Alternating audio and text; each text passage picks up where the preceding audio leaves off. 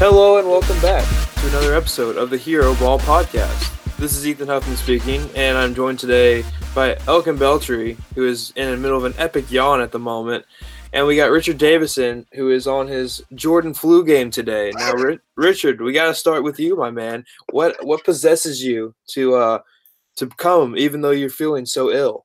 Listen. Sometimes you just need to, put on your basketball shorts, put a towel over your head, make it seem like you weren't out until 3 a.m. the day before, doing who knows what. But for real though, I took a weekend with a bunch of high schoolers and I got sick. I was kind of hoping you would come into the pod wearing a towel over your head. See, I should have. I got a tissue. That's all I got. Do not sacrifice the audio quality. and then Richard has to lean on Keiko as they walk back to the bench. No, it's true. It's true. I gotta do that. But listen, I'm dropping 45 tonight. We'll see. All right.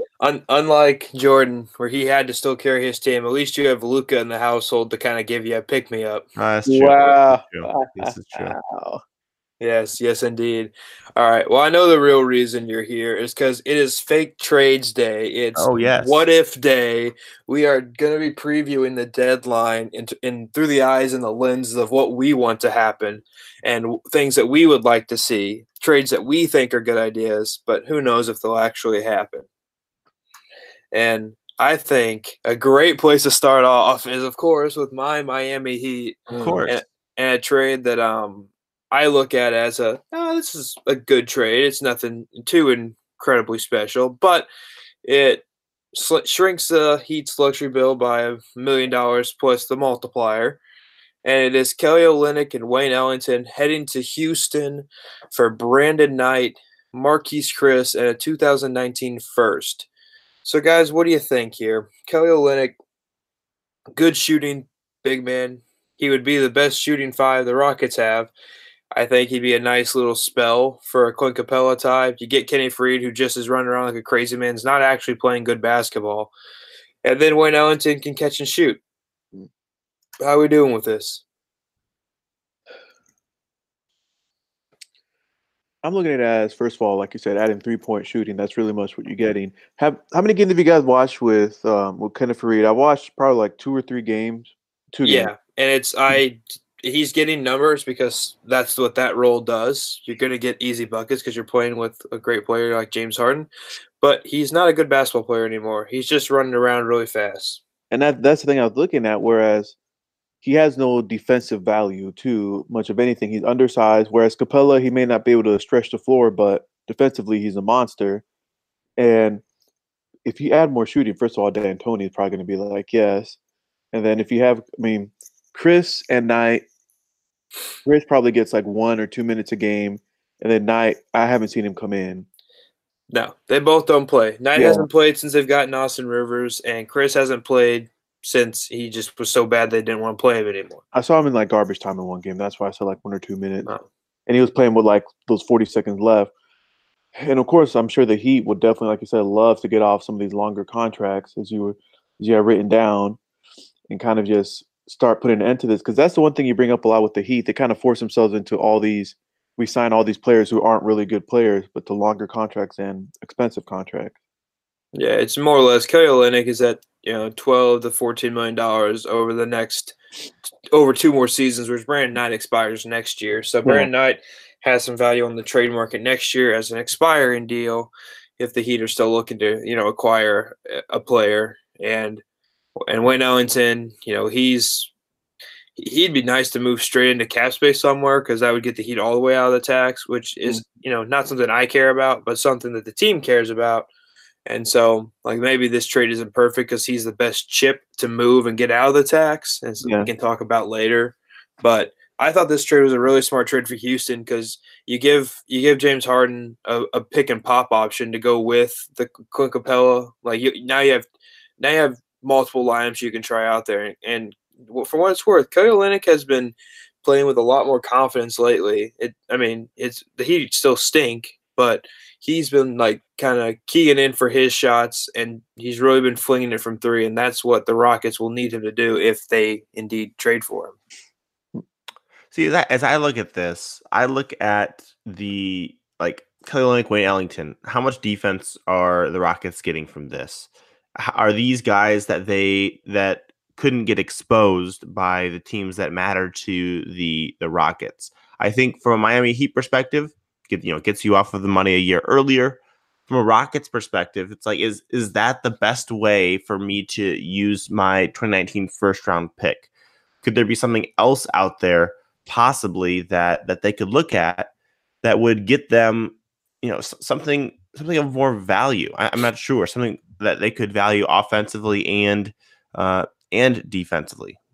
Do you guys have any ideas for that, or not quite? That's a good point, because obviously Kelly and Wynn are both subpar defensive players, but I don't think they're so terrible that it's not worth the first round pick, especially when you're trading two useless bodies off your roster. Well, what about this? What about doing Brandon Knight and Marquise Chris and your first round pick for Kent Bazemore? I mean, this has been something that's been talked about for a while. It's like Kent Bazemore to the Rockets. I mean, I feel like he would be a better person, a better body that would have more impact. Basically, Wayne Ellington is just a guy to go over there, spread the floor, and be able to shoot the ball. And I think that he would do fine in that role. But defensively, he's not going to be super helpful for you. He's going to be hurtful. He's going to be hurting for you. And if you look at Kelly Olynyk, I think that he perhaps brings some value, but you're still having, he's still, I don't know. I'm just not quite sure the fit there. Where they really need help is more at the wing with some defense as well. And so I feel like Kent Bazemore might be something because, well, he has $18 million for 2 years. Brandon Knight has 2 years left as well. So the money is not going to be something that like the Hawks have to hold on to. And they get a first round pick. They're just in rebuilding mode. And why not take on that for a first round pick? I don't feel like the Hawks are going to be getting many better offers for Kent Bazemore. So I feel like that might be something I would rather do if I were the Rockets personally. That's fair. I don't know. Kent Bazemore doesn't have a history of breaking people's arms in the postseason. So wow, Kelly Olynyk, he's valuable in that way. Oh man, listen. You don't want Kelly Olynyk trying to pull Boogie's arm out of its socket. Come on, guys. I don't think that's going to happen with Boogie. I don't know. KD, is that what you're talking about? It could be anyone. Yikes. Kelly Olynyk does not discriminate. Yeah, that's true. Okay. Oh, well, I think that's a good point, Richard. Obviously, Kent Bazemore should have been in my mind a little bit more because he has been, talked about in the public sphere quite a bit.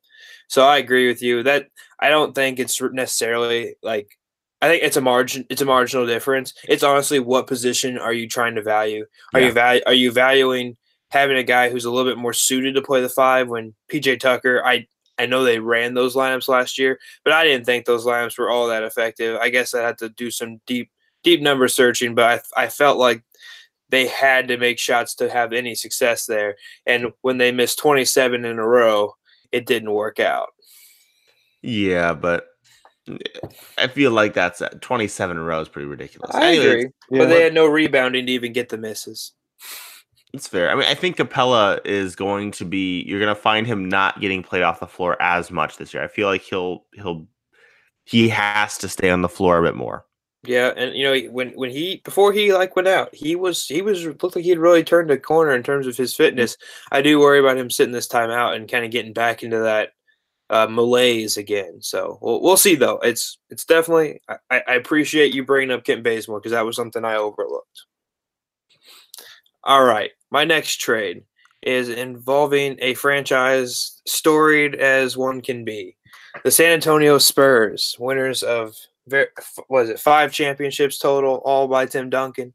By Tim Duncan. Wow. Yeah, that's pretty much true. It is true, and so this involves them getting Jrue Holiday. Now, guys, I don't necessarily think this is a trade that's better than the other options, but it's something I thought of because I want Jrue. I was like, I want Jrue Holiday to play for the Spurs right now because I want them to be successful, and I think when Murray comes back and Lonnie Walker hopefully turns into an NBA player, it'd be really special.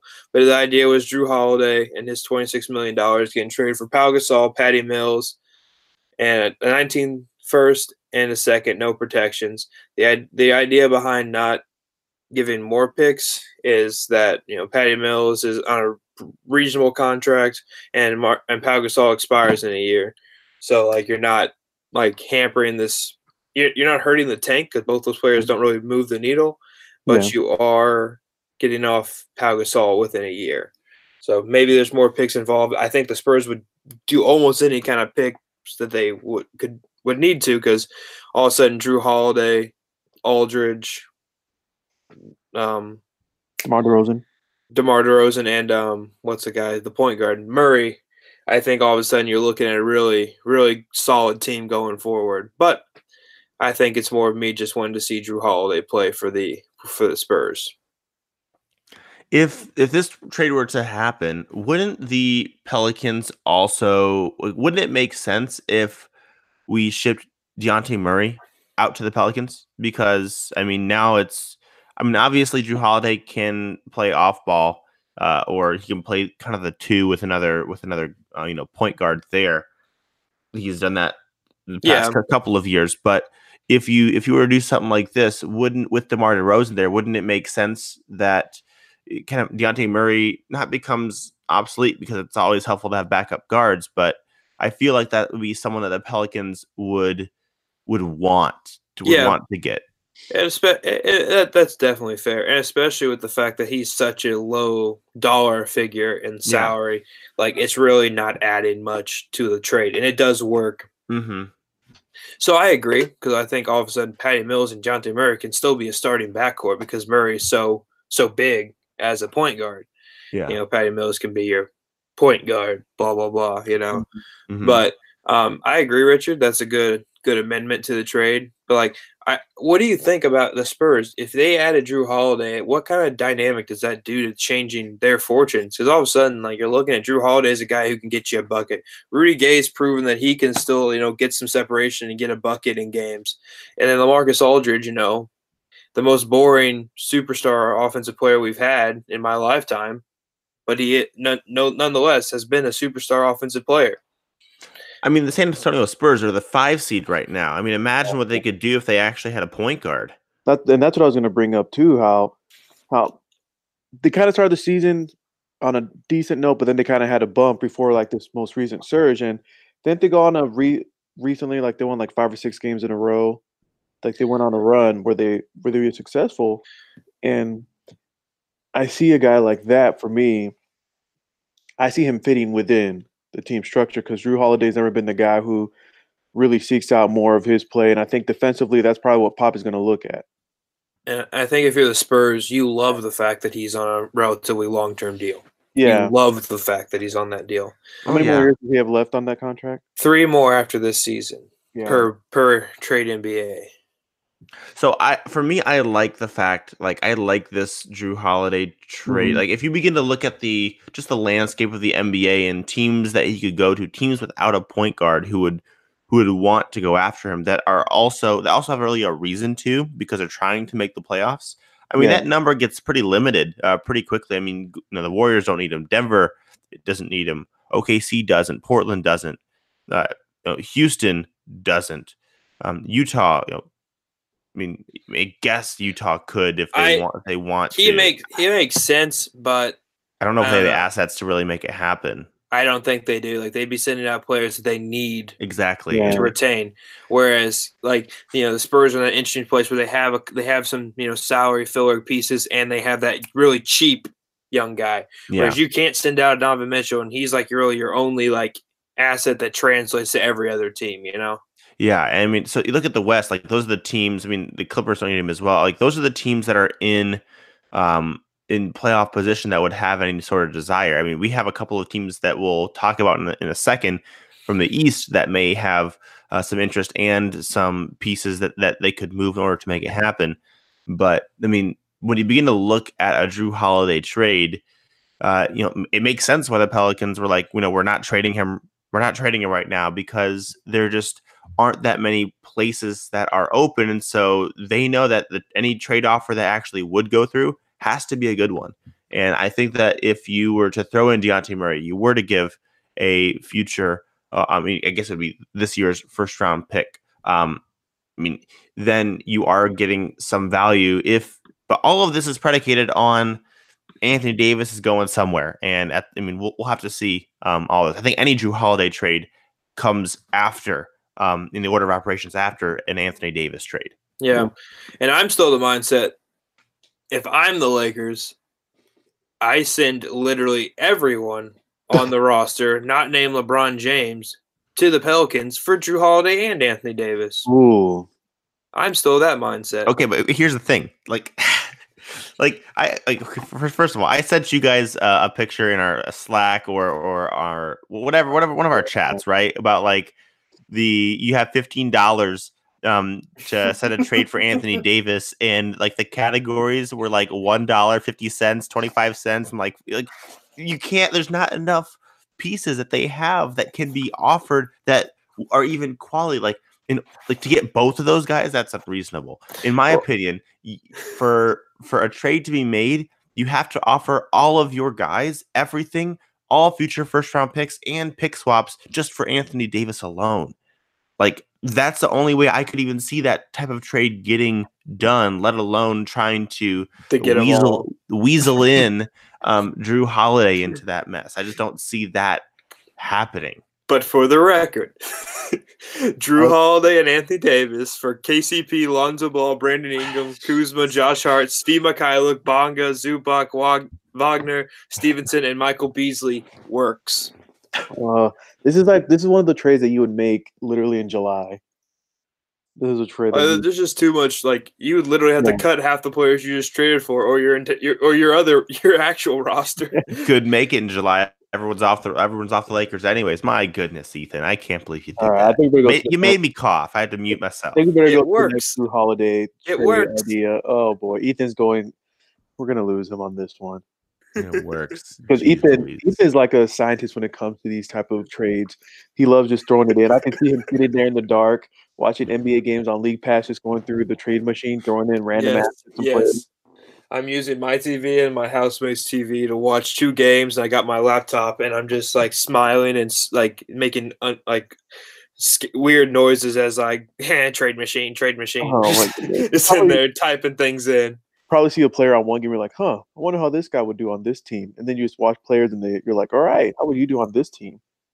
All right, so I'm telling you, I become more like this the worse the Heat are, because I don't care about the Heat results nearly as much. Yeah, and because the Miami Heat have a bunch of just players that they signed for contracts that are, either slightly above it, they're middling enough, but they're easy to add up. They're cumbersome. Basically any contract that's out there, and it's so. They're all cumbersome contracts. When you carry them around, you trip over them, but you still pick it back up because it's okay. I can move this later on. Well, let's go ahead and move on ourselves to another one. This is one that I came up with because I would like to say Jrue Holiday again. Go to a team that is competitive. Let's send him back. Send him back to the Philadelphia 76ers. Let's bring it back there. And basically just him going back, this would allow, he could play a little bit off ball. So having him along with Ben Simmons would be a pretty good, I think, setup offensively and defensively. Yes. And the price for that would be, Pelicans, we hope you like Markelle Fultz. And if you don't, here is $8-9 million that we can use to make the money work. Zaire Smith, so he'll be just fine when we get him down to your training staff, because your training staff knows what they're doing. That's right. Wilson Chandler, just for the money as well, and Justin Patton, because again, why not? Let's throw more people who have injury history to the Pelicans training staff and hope that it works out. And then the real cost, the real reason why would be the 76ers first round pick this year and the Miami Heat 2021 first round pick. So 2 first round picks to make it happen.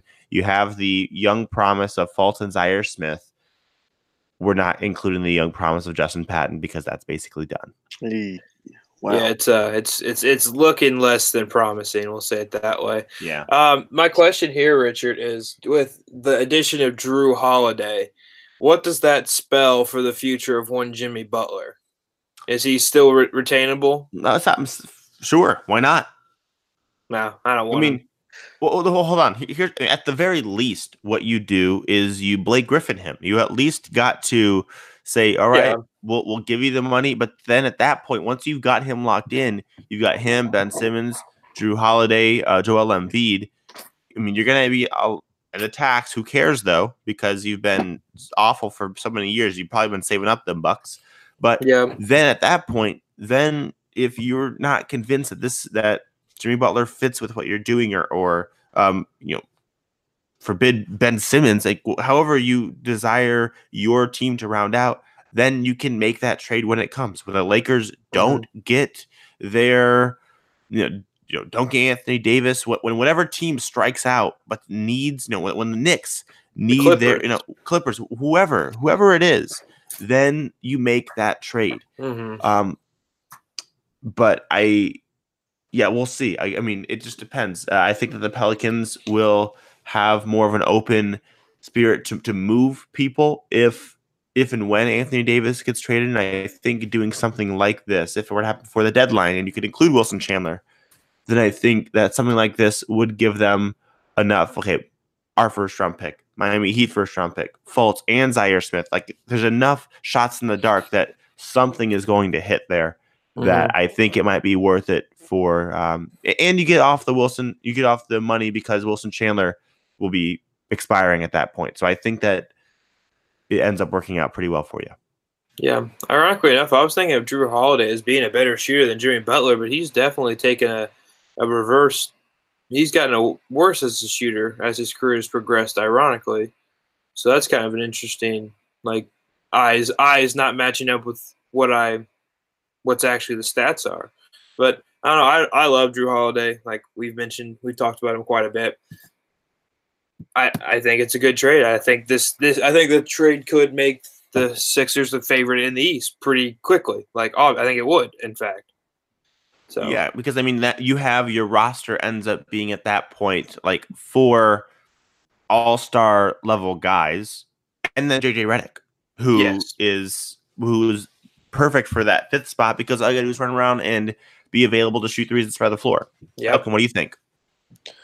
I definitely like it because defensively, I think about the possibilities that they could have with Butler, Embiid, and Holiday, and Simmons. I think that's definitely a lot of promise. And I think about the game where you had the 76ers against the Warriors, and I was watching that game. I know Ethan was watching. I think it was LeBron coming back playing against the Clippers, so he didn't really care.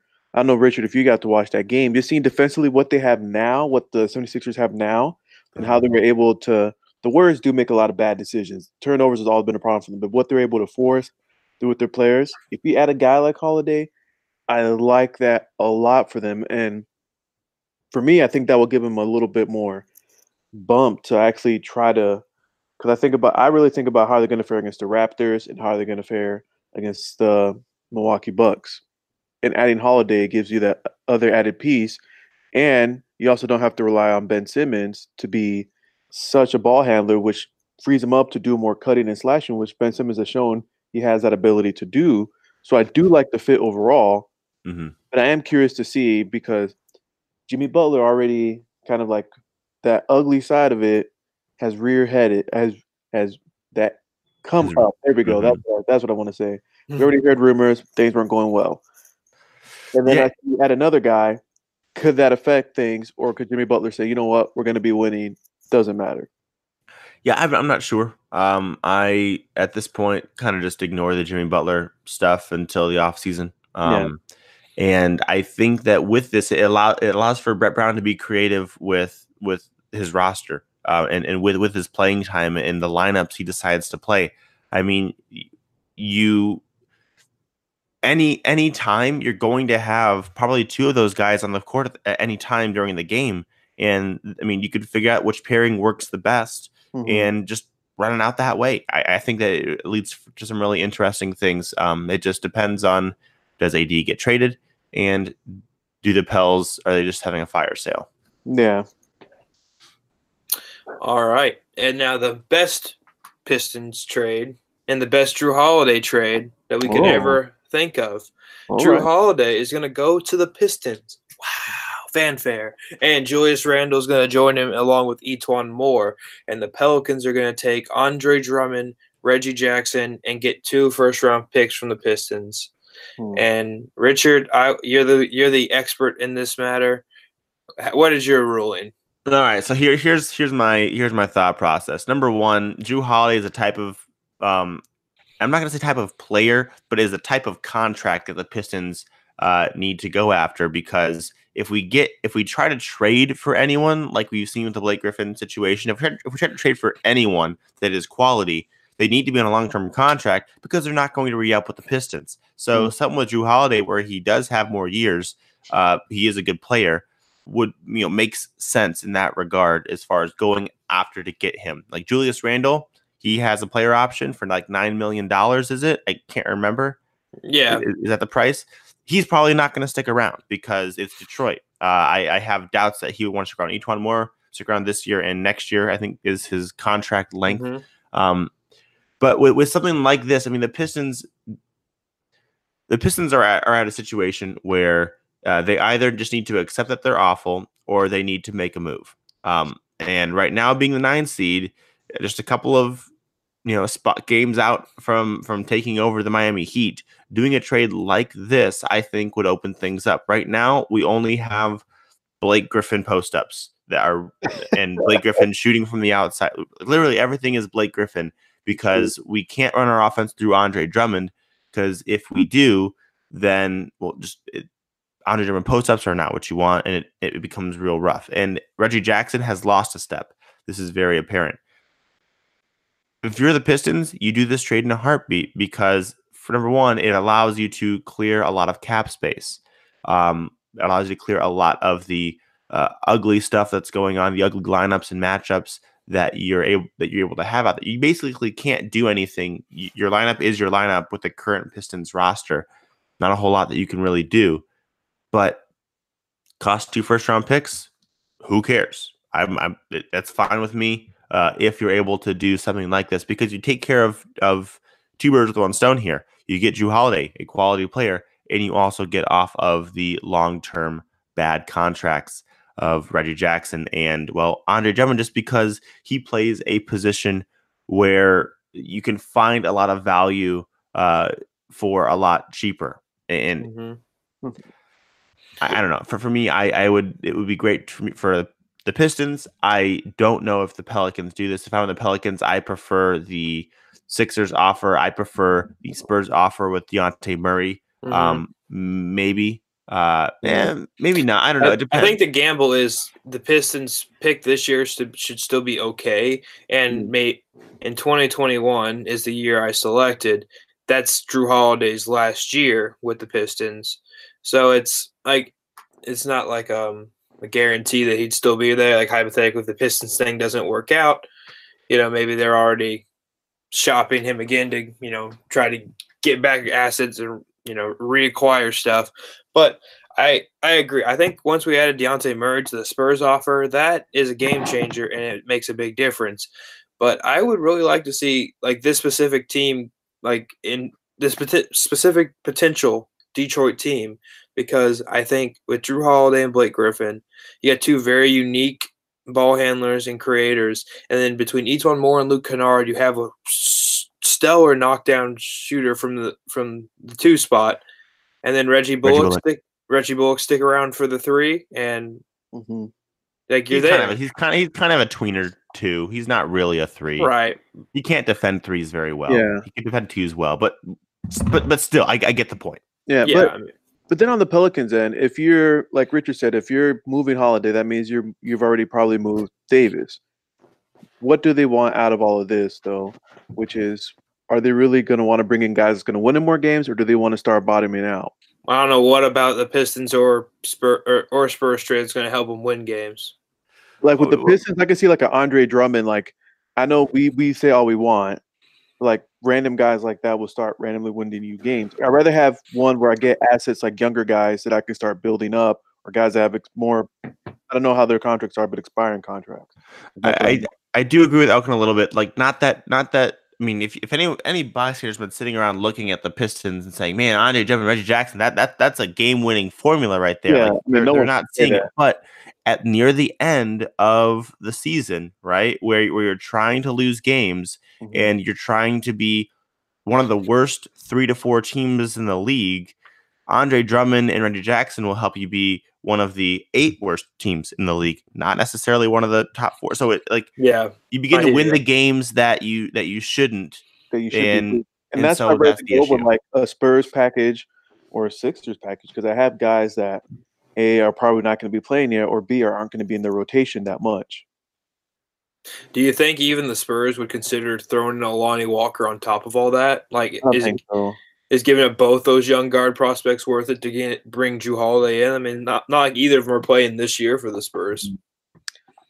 I think it's only one. Like, I think they want to see what they – I feel like with Murray, they still don't know what they have completely. I know his shot almost feels like it's never going to get better, but I think for Lonnie Walker, they are interested because they didn't get to see any of him to see what they have in Lonnie Walker.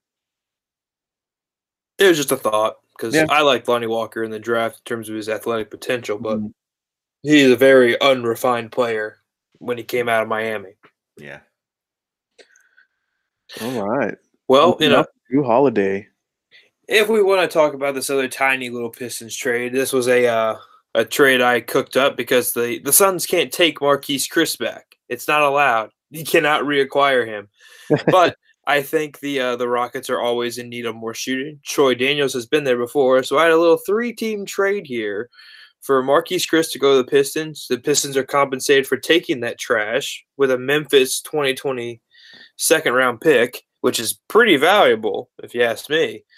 And then the Rockets are going to get Troy Daniels, and the Suns get Stanley Johnson. So him and Josh Johnson can do the Spider-Man meme every day at practice. Josh Jackson. Josh Jackson. There we go. Fair enough. Yeah, I mean, with this, I mean, sure. I mean, the thing about what you just said is that the Pistons probably are looking to trade Stanley Johnson at the deadline. Whether it's this move, whether it's Stanley Johnson for Rodney Hood, whether it's Stanley Johnson to the Kings for whatever. I mean, there are, at some point the Pistons can't do literally just nothing here.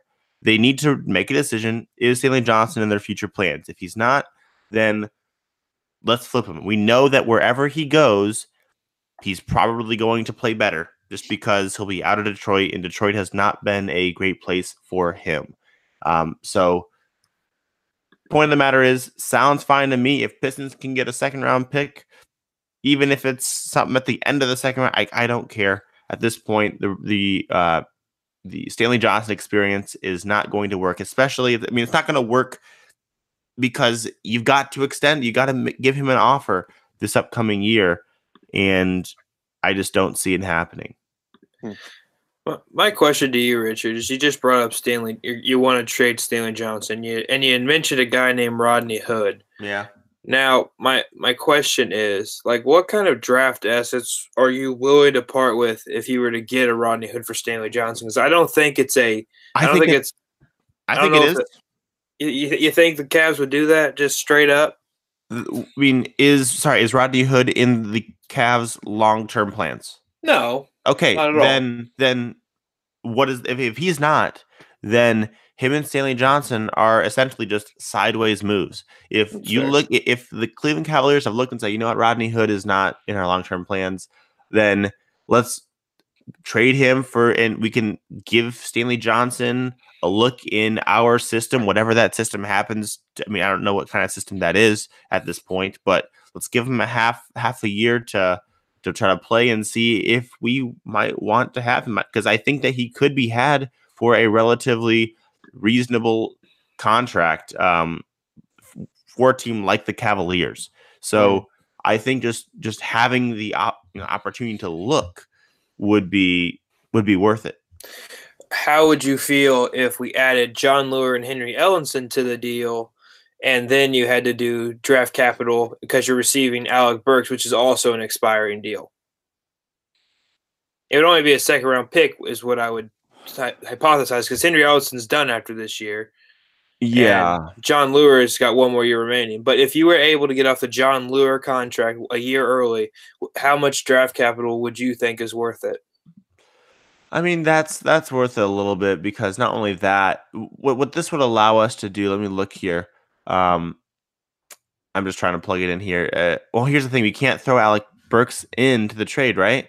Yeah, you can. You'd have to. He He cannot just- be traded with another player. You have to do structure as 2 separate trades, which I guess is fine. I thought he just couldn't get traded back to Utah. Did that trade happen prior to? Maybe it did. Per trade NBA, it's just a no reacquiring for Utah restriction. Okay, But that's fine. you could break it up where Stanley for Hood, and I think you could just do John Lure and Ellison for Burks. But all in all, I was like, okay, is a second round pick worth it to get off in a year early? Because the Cavs are in asset hoarding mode. They probably don't care. They're already given worthless roster spots to Henson and Dellavedova, but they're going to have a lot of money coming off the books next season. It'd be wise for me because it wouldn't get them into the luxury tax to take on 1 more contract. What this also does is it opens up the Pistons.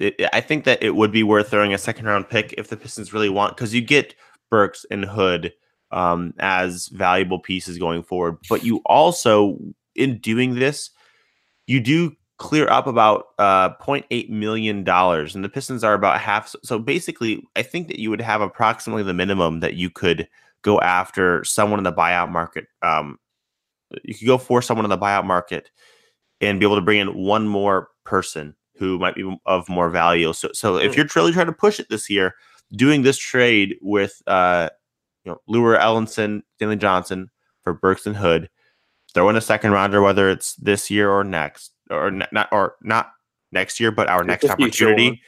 I think it's like 2024, something ridiculous like that. Then it's worth it, and it would be fine.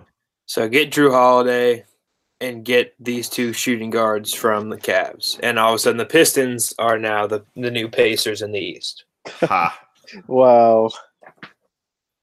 Anyway, I think it's good trades. Like, I don't know why, but like the Pistons just came across my radar quite a bit because they're one of those teams that I just look at Blake Griffin. I'm like, man, if the Heat had Blake Griffin, like we wouldn't have these problems. And I'm like, why do the Pistons have these problems? Well, and it makes me sad, Yeah, the thing that's going to make us the most sad, like, guys, yesterday the Pistons played the Clippers. It got off to a 40-point first quarter. Mm-hmm. And then that game. And then so one of our he's not really a beat writer, kind of a blogger guy, but he's pretty well known. And I think it's Duncan Smith. He tweeted out, he's like, man, the Pistons are the only team that can make me so upset by jumping out on this Clippers team and having a 40-point quarter. And then like right after that, it's like, you know what? They're probably going to end up losing by 10 points, and I'll be even more upset. They lost by 10 points, guys. And it's a travesty being a Pistons fan. Blake Griffin can't do it all the time, man. And that's honestly what it comes down to. Exactly. So Richard, besides the championship year, after those runs, can you remember the last time as a Pistons fan where you were happy with the team that you had? I don't understand the question. So, has there been any recent seasons in which you've been content or not as miserable as you are? Okay, so I mean the Reggie Jackson experience where he played really well to get us into the playoffs as the 8th seed against the Cavs. I mean, that was a fun year because Reggie Jackson was actually playing well. Yeah, there was some stylistic things, like he's kind of a ball hog, but it's working this year. He was like pulling the Isaiah Thomas where under 2 minutes in the fourth quarter, like he was at the top of the league and he was just playing very, very well. But then the injury happens, right? And then from that point, you've given him the contract. He has the injury and he's never been the same since. And that would be the closest I'd say. But what about the Rodney Stuckey, Jason Maxiell teams? How about those? Oh, you mean the ones that were also the Charlie Villanueva and the Ben Gordon years? Yeah, I don't think so, bud. Oh, okay. I remember those years fondly. The Josh Smith years. Oh, that's the best time. I mean, honestly, we're still in the Josh Smith years, so I mean, let's just let it ride. I think we better switch it up. Richards, let's switch it up here before. Let's go back to the. I think we need to go back to the Heat. Okay, back to the Heat. That's where I come in. Heat, another trade, Ethan. What you got for some? Okay, so my idea here is that Zach LaVine is not particularly working out with the Bulls. He's like, they don't really have a purpose for him. He's not. I mean, he's doing well enough. Like, he's scoring points, but he's doing it really inefficiently at this point in the year. He needs to go to a team that he can still like huck and chuck, but has a bit more structure to it. And I think the Bulls would appreciate an unprotected Miami Heat first-round pick for 2019 and Tyler Johnson for Zach LaVine. Let's do this. Let's just do it. I would say go ahead. I'm here for it. The Heat pick is probably going to be a decent pick. It's going to be number 17 after Zach LaVine comes to the Heat. Yeah. And then I know for the Heat, getting off that Tyler Johnson contract. Yeah, we get off it a year early. We commit ourselves to Zach LaVine, who I think fits in lovely as like the point guard position, but he's gonna be guarding point guards and shooting guards. But I think with Josh Richardson and Justice Winslow, you can assign them to the two other main wing ball handler types, and Zach LaVine just go find an island somewhere. Not only is this like great for the Miami Heat, they get Zach LaVine, they get to get another 2-guard, they get to have him for a. We're moving a 2-guard for a 2-guard for the record. For long, but you get to have a 2-guard on your team for a longer amount of time, which is exactly what the Miami Heat want. The Bulls, they get to get off of money a little bit early, they get to get a first-round pick, and they get to decrease their projected wins by 18. Yeah. Guys, in the Tankathon, this is exactly what you want. That's what I was going to bring up. Like, you want to bring in a guy like Tyler Johnson because Zach LaVine, he just has those nights where he'll just go off. I remember watching there was a Bulls versus Pacers game. He was making off-balance threes. He was making everything. And the Bulls are probably like, why are we even trying to win this game right now?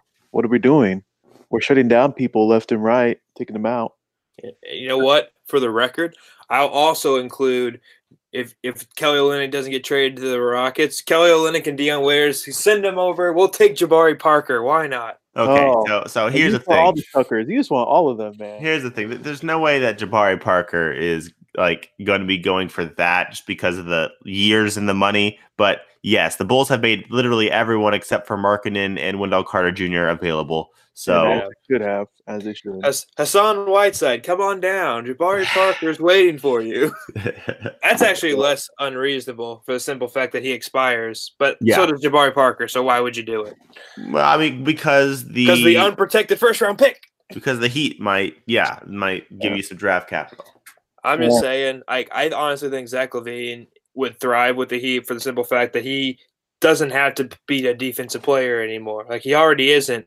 But if you surround him with the Heat players as they currently have, all the Heat need is a guy who can get his own shot and make it consistently. And Zach LaVine's going to be able to do that.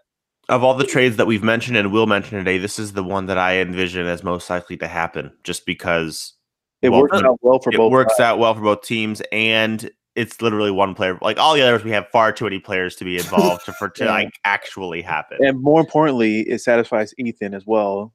The Heat make sure that Ethan is satisfied with this trade. Yeah, they always call him up. This trade actually makes sense because the Bulls don't need Zach LaVine to help. He's not helping Lauri Markkanen and Wendell Carter reach their potential. He's not. Nope. So go ahead and get Tyler Johnson. He's off in a year, and he's not going to hurt anything. He's just going to try hard and get hit in the face. And it allows for the Chicago Bulls to have the Office themed like fan appreciation night or whatever, where they can sell Mose Schrute bobbleheads along with Tyler Johnson bobbleheads. It'll just be the same thing, just one wearing different clothes. So all right, let's take a quick detour from the Heat. We'll be back. Don't worry, we'll be back. This is a Mike Conley trade. I'm interested to see. Ethan, was this your creation? Yeah, of course. Of course, it's 3-team trade. Go ahead. Okay, so the Grizzlies are going to receive Ricky Rubio and Dante Exum from the Jazz. The Knicks are involved here because this is the only way for the Knicks to get some value. I'm wondering what kind of draft capital they could receive for just like facilitating this, so the Jazz are locked into getting Wesley Matthews, so they don't have to wait for him to be a buyout candidate. But the Knicks get Derek Favors. All right. Again, draft capital not known. And then the Jazz will receive Wesley Matthews and Mike Conley. So this is basically the Jazz going all in this season, trying to get Donovan Mitchell, the point guard that best will help him develop the most, a guy who can catch and shoot, a guy who can facilitate, carry the game for 3/4. Donovan Mitchell takes over in the fourth. Wesley Matthews, good 3-and-D guy. He can basically do what Kyle Korver does for you, but also guard some people. Obviously, a little less effective than Korver in terms of the 3-point percentage. But I think it's a good trade. Derek Favors is not making a big difference in the backup center market for them just because Rudy Gobert plays most of backup center minutes, or he plays all the center minutes. And Epe Udoh, I think, is ready to play backup center for the 10 minutes that Derek Favors actually needs to be in there. And Derek Favors at the 4, I just don't think is a smart way to play basketball anymore. But he's a great center, in my opinion. Anyway, that's my thoughts. And then if you can convince DeAndre Jordan to get bought out and come to the Jazz and be the backup center, you give the Knicks a little extra scratch. So this is hilarious, by the way. Like, the reason why this trade is hilarious is because how many power forward, center, big men can the New York Knicks acquire at the trade deadline?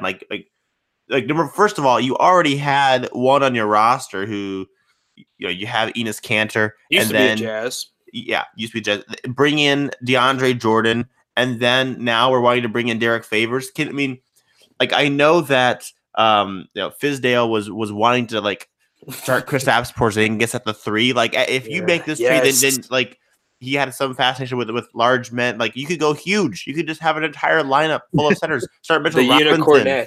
The Unicornet starts at the 2. Yeah, you have Cornette. You've got Derek Favors. You've got Enes Kanter, DeAndre Jordan, and Mitchell Robinson. You got the 5 right there. Just run it out. Right. I mean, if you're in tank mode, let's do it. And per a Mavericks color commentator, DeAndre Jordan is the best passing big man in the league. So you got your point guard right there. My goodness. Guys, this is beautiful. This needs to happen just for the sake of hilarity and humor. Yeah, now I'm worried. I just imagine a coach running out just 5, 6'10" and taller guys. Seeing what happens. They're like, we may not have much ball handling, but our size will cover up the floor. Oh no. Oh, this is so bad. But back to serious for a little bit, guys. I get that Wesley Matthews is iffy here, but I think let me go back to the trade machine. I think you can just do Exum and Rubio. But don't you think that the addition of Wesley Matthews in this trade is not that big of a deal? New York's oh, you're sending us Favors, it's expiring? Screw it. Yeah, we'll take it. It's less money we have to pay this year? Absolutely. Why not?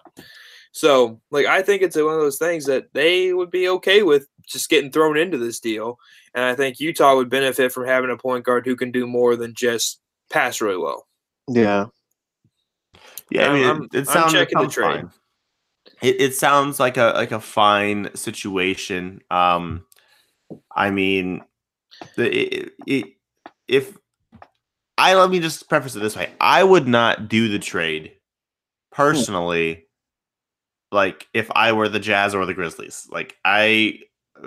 For this point, first of all, if I'm the Jazz, I'm locking myself in. If I make this trade, I'm locking myself in. And granted, it's Mike Conley, but I'm just a little bit worried about his health, and that's a lot of money to go into to someone who may or may not be able to stay healthy. If I am the if I'm the Grizzlies, Ricky Rubio, fine, he'll expire.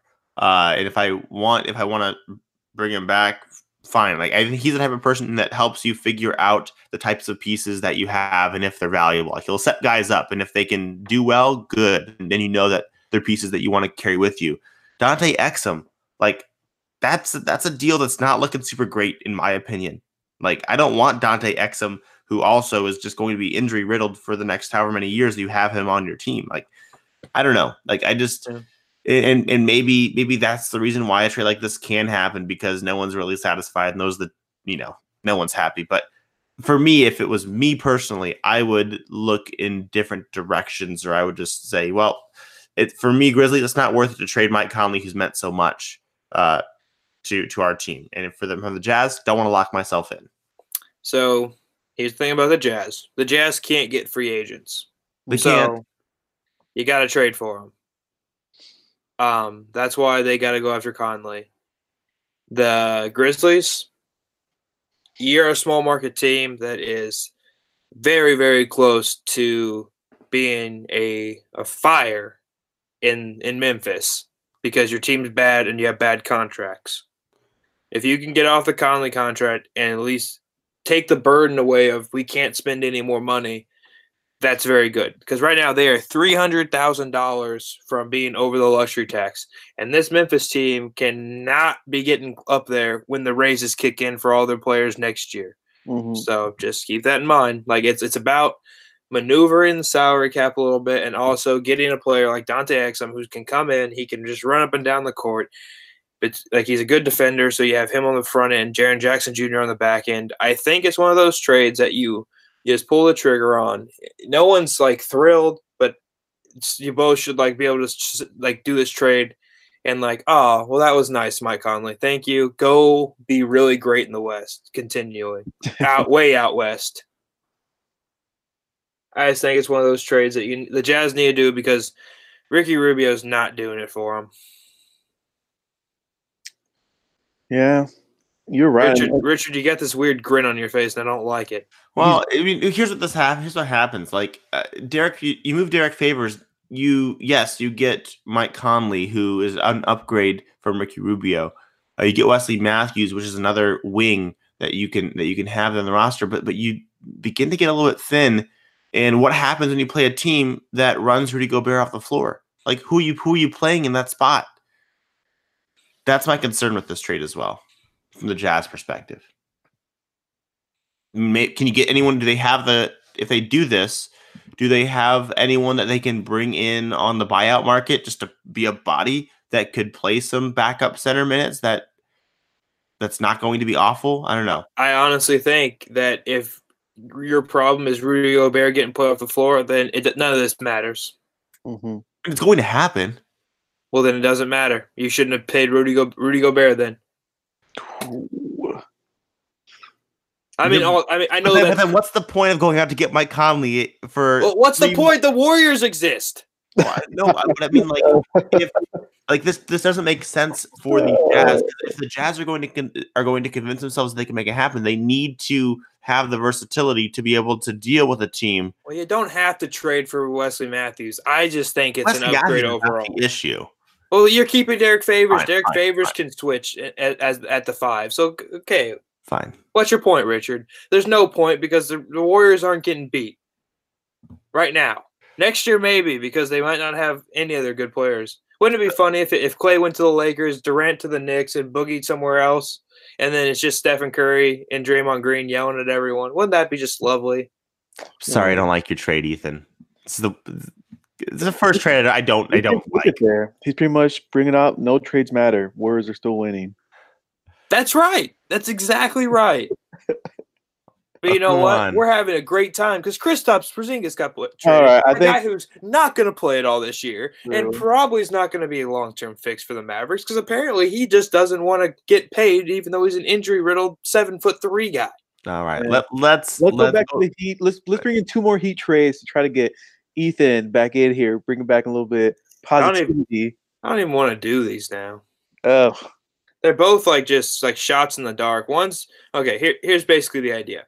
They both involve the Kings and them taking a James Johnson salary because they are the only team with significant cap space.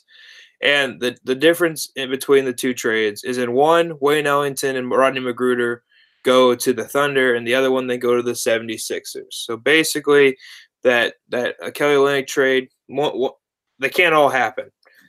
But one of them, Wayne Ellington goes to the Thunder, Rodney McGruder goes to the Thunder, and Mon Shumpert comes to the Heat along with Timothé Laou-Cabarrot, TLC, as he's affectionately called. The Kings would get James Johnson, Alex Abrines, and Raymond Felton. Raymond Felton can stop this trade, but he can. But moving him is what shrinks the Thunder's luxury tax bill. So that's the reason for them to include him, and they would include a 2nd-round pick in the trade, and Miami would send a future first. Oh man, if I'm Raymond Felton, I'm like, you know what? Do I want to go from the Thunder to the Kings with no promise of increase in playing time. If I'm Felton, I would stop it. But I just request a buyout, like for you to cut my check when I'm done. Like, hey, nope, just buy me out. I'm gonna go back to North Carolina, eat some Bojangles, and call it a weekend. Fair enough. So that's the first trade. Mm-hmm. The reason the Thunder, this makes sense for them, is like Wayne Ellington expires just like Alex Abrines. Rodney McGruder expires just like Ray and Felton. But Rodney McGruder will have a low cap hold and he'll have bird rights. Rodney McGruder is a perfect kind of player to play next to Russ. He doesn't need the ball. He's active off ball. He's turned himself into a good catch and shoot guy. He is one of the few players that could play defense for the Thunder and also shoot threes. Now, Terrence Ferguson has been doing really well at that so far this year, so good for him. But they definitely need more. They need his backup more or less, because Andre Roberson, as good as he is as a defender, everyone knows he can't shoot. And Rodney McGruder is not as good a defender as Roberson, but he's good, and he's a way better shooter. So I like the trade. It's just I don't know if you could. I don't even know if a first-round pick from Miami is enough for you to take James Johnson. Yeah, but I'd do it. I would do it.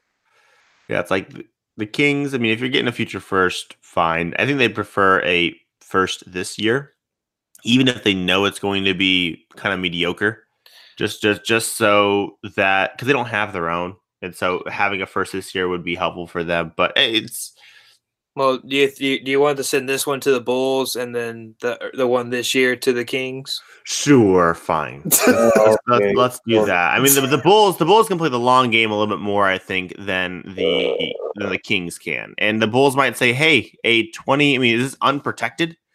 I don't care if it's protected, because I mean that's beginning to be the time where you're going to have the bump in in players. Yeah. Although it could be the year that comes after that, which there's no players. Scary year.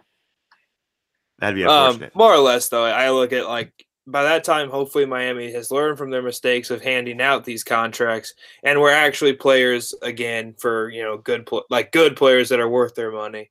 And I think James Johnson, for what's worth, like he's totally he's better than a replacement level player. He's just getting paid more than that. He makes sense next to almost any center in the league at a power forward position. Like, he's a good player he's not going to stymie anyone's development. Like, he's been a pro for a long time. It's just one of those guys, like, he doesn't hurt your organization, I don't think. Yeah. It's just his contract's kind of big. But he'll be expiring when De'Aaron Fox is up for his money, so it's okay. Seems fine to me. The other Heat trade to get off James Johnson money is the Heat get Markelle Fultz and Kosta Koufos. The Sixers get Wayne Ellington, Rodney McGruder, Justin Jackson. 2 seconds from Miami and a Detroit second, which came from one of the teams, I think the Kings. And then the Kings get James Johnson, the first-round pick from Miami. The Sacramento 19 is returned from the Nick Stauskas trade. And the Sixers can cut Amir Johnson when this trade goes through because they need to clear up a roster spot. Or they can attach him, and the Kings, it's just some more money for the Kings. But they can make it work because the Kings have space. And a lot of 4s and 5s in the roster. We love it. Ugh. Well, yeah, I love it too. And the Heat would get Markelle Fultz, which I would say this one is not what I would want if we go with the Zach LaVine trade. But if we go with the Zach LaVine trade, I want Zach LaVine to play the point guard with Jay Rich and Justice Winslow at the 2 and 3. But no point Justice. But Justice is the point guard, but he doesn't guard the point guard. You see what I'm saying? You are who you guard. You are who you guard. To be fair, Zach LaVine won't be guarding the point guard either. But. Oh, that is a good point. I love it. And Hassan Whiteside can chase all those blocks when the guy gets past Zach LaVine. There you go. So yeah, that's my trades. I really actually like the one including the Thunder because I think I'd love to see Rodney McGruder playing with Russell Westbrook. Yeah, I think Rodney McGruder needs to get moved at this deadline. I mean, he's been getting some DNPs, right? Yeah. Like what's the purpose of that? I don't know. See, the Heat are so bad. I feel like we could use him, but Yeah, it's like why have him just sitting? Like, let's send him to a team that might have some use for him. Elkin, I'm sorry. I'm sorry that that Victor Oladipo went down, and now the trade deadline, which was looking so appealing to you, like you were going to make some things happen. Not Now even, it's just like nothing's going to happen. like literally, the Pacers are probably better off just waiting out this season and seeing what they can do during the summer. Yeah, Letting those contracts come off the books. Like I know we're not gonna, no free agent's gonna really come. I mean, some quality guys I felt like could have came, but I think now it's just like just waiting and see what you can do. And I still have in the back of my mind that eventually they're gonna have to give up either Miles Turner or Sabonis at one point in the future. yeah. Like as good as Miles has been playing now, it's just a way. But there's not much for us to do. Besides, people keep floating around Indiana. A bunch of people in Indiana, local guys, like the thing in the local newspapers and a lot of reporters is like, will they go for Conley or not? Like that's been the big one. And the biggest thing that they're saying is, obviously they're fine with Collison going. They're fine with Joseph going. They're fine with throwing a first round in there, which it wouldn't matter that much. But they're saying that they're going to have to give up either a Thaddeus Young or a Bogdanovich, and they're like, who does the Pacers want to give up on that? And knowing the owners, they're like, we don't want to go anywhere close to tanking, and those guys are solid rotation guys. We're probably going to keep them. Yeah, you're not doing anything. Yep. So I just want to be outwardly upset with trade NBA, and I think also the NBA trade machine on ESPN, because I just did a trade for Otto Porter Jr. to the Pacers for the same package as I did for Drew Holiday, and it's the same deal. Like, there's something wrong here that's saying cut $4.1 million, and it just doesn't make sense. The Pacers are getting less money in this deal, and it's telling me to take more money away. It doesn't make sense, and I'm getting frustrated. Go ahead and call them, Ethan. Demand changes. Tweet at him, Ethan. Tweet at him. I should. But yeah, my idea was Tyreke Evans because he's expiring, Darren Collison, and Kyle O'Quinn, which totals to $26.8 million for Otto Porter Jr. And this is just a play at having a better and more long-term fit there in Indiana for when Oladipo comes back. And this year, it doesn't really help you. But, like, in my opinion, so sending Collison away early, sending Tyreke away early, all this stuff does is just allow Aaron Holiday, Edmund Sumner to get the most out of their time here and see if they can develop into something. You still have Corey Joseph, who can be your starter if you want to go that way, like to have a more veteran starter. But like it's just about let's see if Aaron Holiday can be the guy. Let's see if Edmund Sumner is worth anything other than a two-way, which he had some flashes in that Heat game the other night. Yeah, he had some stuff. Like I was watching that and I was like, oh, he's there. I think right now coming out of the Pacers offices, they're optimistic about Aaron Holiday. That's the biggest thing. What they've seen from him, they're optimistic, and like you're saying, they're gonna decide either we move on from these guys because now's the time to see what you have. I think this is the season you see what you have from those two guys, Holiday and Sumner. You have your best guys out, so you better play them. And they kind of gone. I mean, with Sumner, they kind of put him in there in that Warriors game. I felt bad for him. First game starting, he's going against the Warriors with Steph Curry. At one point, he tried pressing Steph Curry. It didn't work out too well. And then at another point, he gave him too much space.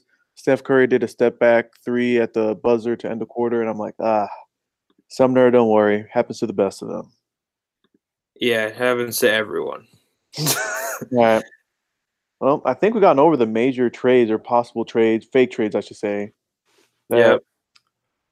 And as our listeners obviously know, some of these trades are definitely very unlikely to happen, but some of them were just like, this would make a lot of sense. So, predictions from you guys. Do we think, scale 1 to 10, 1 being nothing happens, 10 being the world just blows up because of a bunch of Woj bombs, how do we think this trade deadline this upcoming Thursday is going to go? I think about a 2 or 3. 2. Minor players get moved. Minor. So you predict an AD stays. No one does anything because everyone's upset that Anthony Davis stays, and so basically move pieces in the summer. With what you're looking at, makes more sense to move in the summer. All right, Ethan, what you thinking? I really hope that Woj is just blowing everything up. You hope for a 10. Okay, I hope for a we got 10. the Joker over here introducing anarchy. We all hope for 10s. Oh, that's probably the best outcome. I think the best question to ask is Trevor Ariza going to get traded? And is Markieff Morris going to get traded? Both are expiring deals, and I hadn't thought of them until just now. And if they traded both of them, especially if one of them went to the Kings, like if money went to the Kings in this deal, the Wizards could get out of the luxury tax. So, well, yeah, I think that there's probably some trades in there that are going to happen. I also think that, I mean, there's going to be the buyout market's going to be very interesting this year, in my opinion. I think it has the potential to be. I think Trevor Ariza for Derek Favors also makes sense. If you don't want to get the Wesley Matthews portion, just saying. All right. And maybe you could give him a little capital, and you could get that lovely Thomas Bryant as well. There's your backup center, buddy. There you go. I mean, that would work. That would work. That would be phenomenal. Last question I have for you guys. Last one. Over under. How many teams? I'm putting the over under at 30.5. How many teams do the Wizards call to take on the Ian Mahinmi contract? Oh my goodness. Well, none, because they know it's folly. And by the way, that Thomas Bryant can't be combined with Trevor Ariza, because Trevor Ariza has to be. So you could do Trevor Ariza, send him out there for Favors, and then do Tony Bradley for Thomas Bryant. There you go. That's the only way. But anyway, Thomas Bryant, actually good. Don't forget it. Can't wait till a year from now for when Ian Mahinmi becomes the trade piece of all trade pieces. It'll be great. What about all these Heat guys? Tyler Johnson, Hassan Whiteside, even more money that expires. Ian Mahinmi. I think before Ethan goes back to the Heat, I think we've had a good run on this pod. It always ends up at the Heat. I feel like every podcast ends up at the Heat somehow. Well, of course. The Heat are the most interesting, terrible team. Oh,